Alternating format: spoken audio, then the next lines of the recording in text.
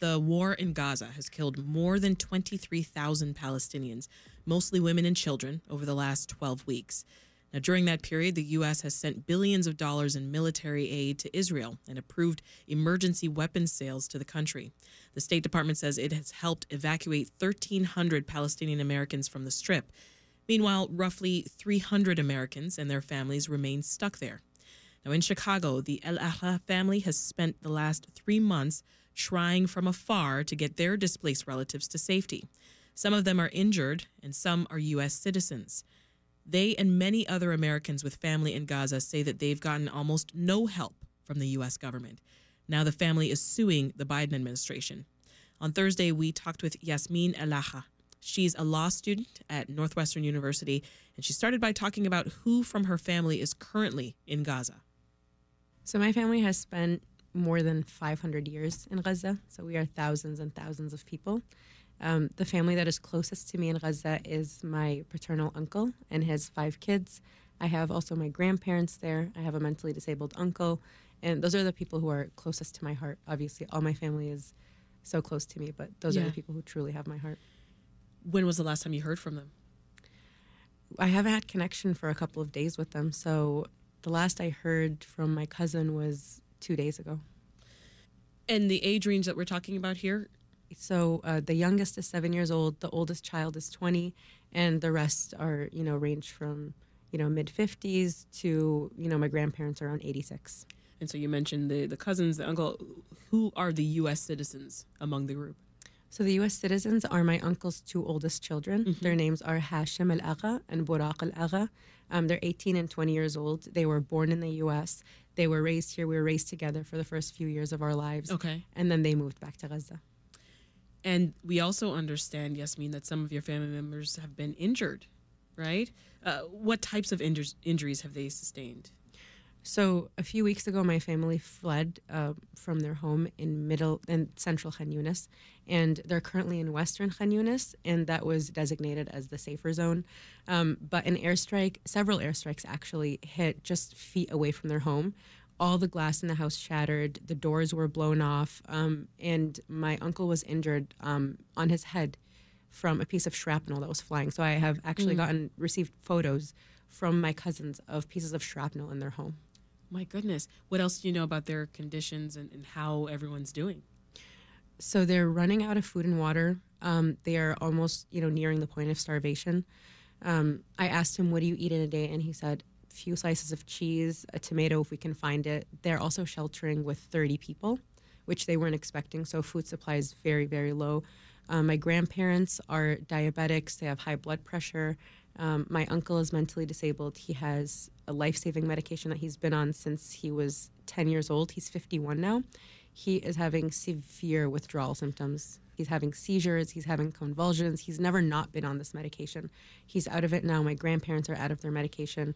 The 2 American cousins, Hashim and Buraq. Hashim has a broken leg, and it's likely infected. It's swollen. He's unable to walk on it. Wow. Buraq had several surgeries before October 7th, and they haven't healed properly.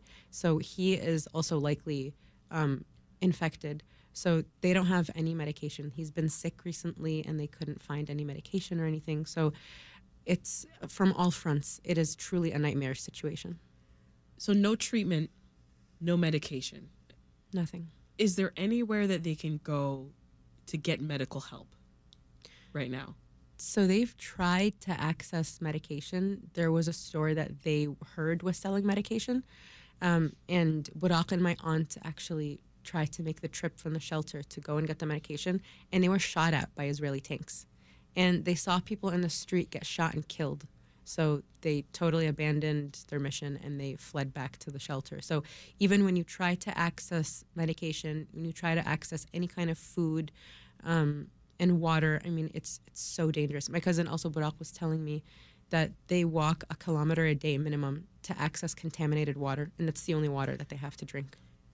So listening to you talk about all these conditions and the injuries that your family is sustaining, what's it like for you here in America trying to still get in contact with them? You haven't heard from them in 2 days. I mean, this could be getting worse. And every period that I don't hear from them truly the one thought that goes through my head is they could be dead right now and I don't know it.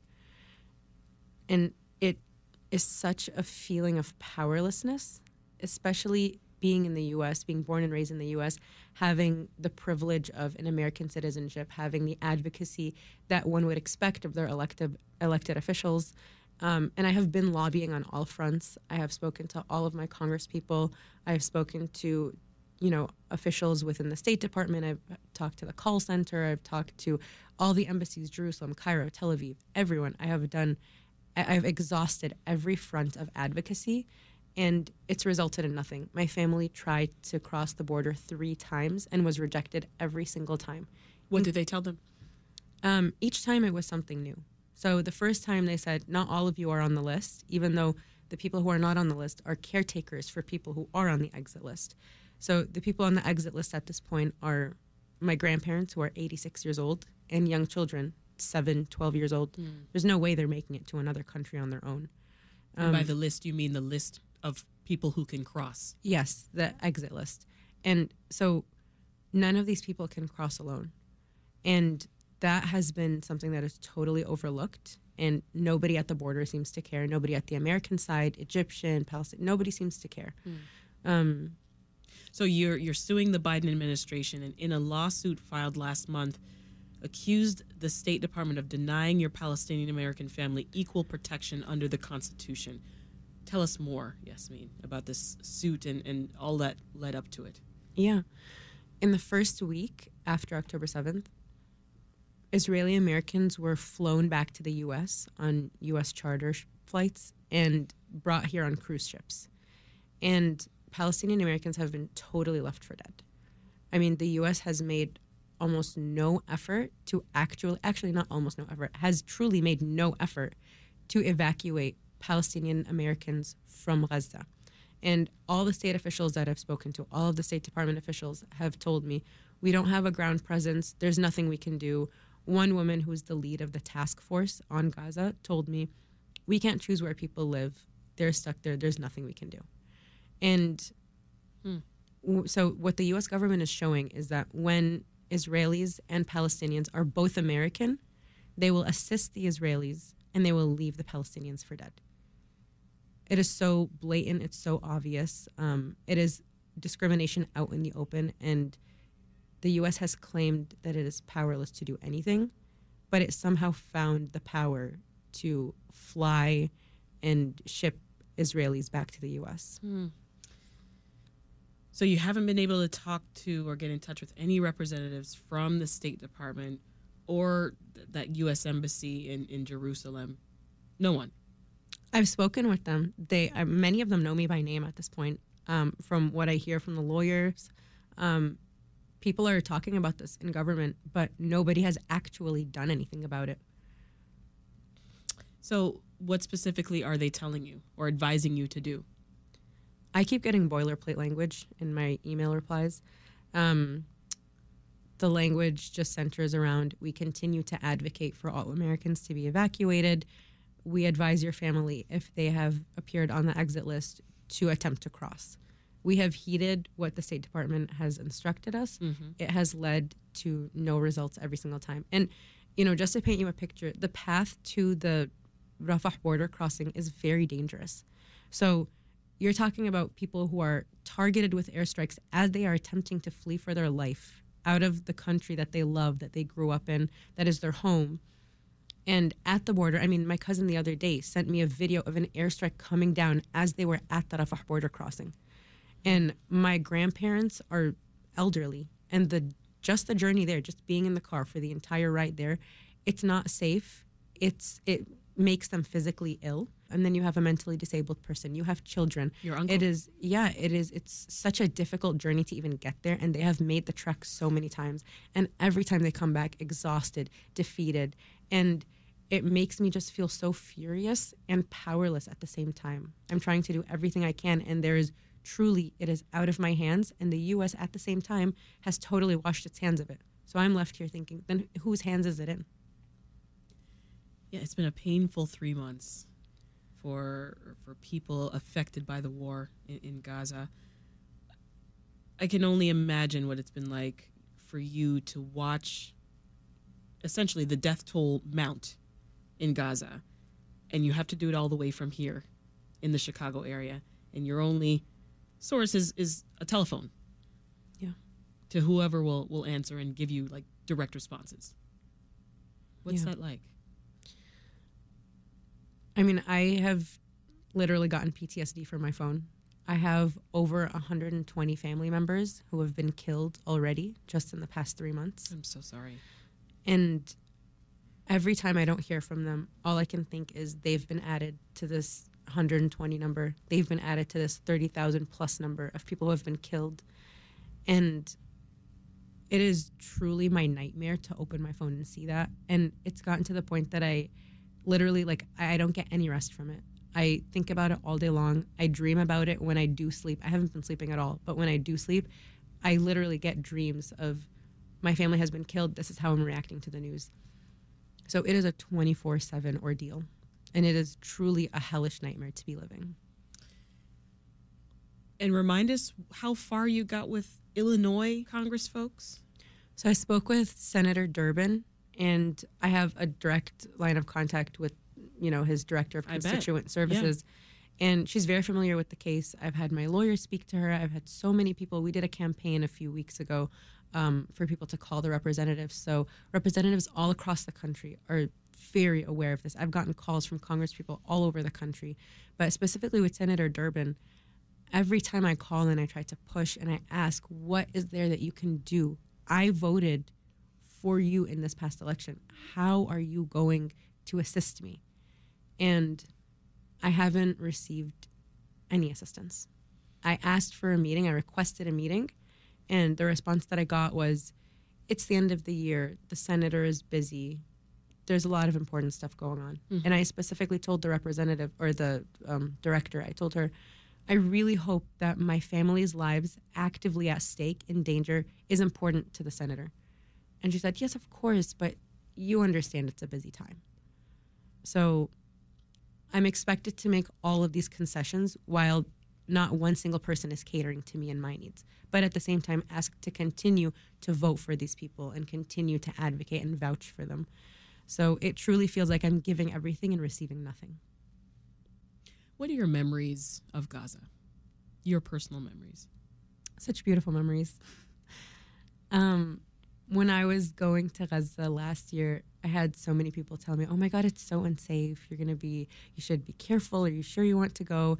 And I cannot emphasize enough how much Gaza has been the one place where I truly feel safe. You can go out in the middle of the night, 2 a.m., 3 a.m., I would never even look over my shoulder once. I've never done that in the United States. I'm born and raised here. I would never dare go out at that time in the area that I live. But in Gaza, you could. 100%. And my family is just so warm and loving. And truly, when I'm with them, there is always a smile on everyone's face. Yeah. I mean, I look back at the photos every time I'm feeling down, and I like play the live photos. I watch the videos, and truly I tear up because I think about how much it was the one time in my life that I felt safe, that I felt like I belonged, like people saw me. It was so beautiful to hear my language around me, my dialect around me, my people. Do you hope to be able to visit again one day? Of course. I was supposed to be in Gaza now. I had planned a trip for this December. I don't know if it's possible for me to go back. The death and destruction is just so enormous that the Gaza that I knew will never be. But something that I think is so beautiful is everyone who I speak to in Gaza, my cousins included, my family included, all say Gaza will be back and it will be more beautiful than it was before. The Gaza that you saw will not be, because the next Gaza will be even more beautiful. So even in all the strife that they're in, they continue to have this hope. I don't know where they get it from. I think it's faith that really grounds them, but yeah, it's so beautiful, and it is so calming. Before I let you go, Yasmin, what is next for this lawsuit? I mean, the U.S. has fully washed its hands of my family's lives, of these American Palestinian lives. And we have, all but been told, go and figure it out with Egypt and Israel. So at this point, we are trying to tap Egyptian contacts, Israeli contacts, just to try to figure out a way to get my family out. My one priority, my one goal is to get my family out of Gaza, bring them to safety. And it's not because, they're dying to leave Gaza. It's because their lives are at stake, because Israel has put their lives at stake. So it's just a continuous effort to try to protect my family against Israeli violence. That's Yasmin El-Hakha, the Northwestern law student who's suing the Biden administration over its failure to evacuate Americans trapped in Gaza, including members of her own family. Thank you so much for sharing your story, Yasmin. Thank you for having me. Take care. Thank you.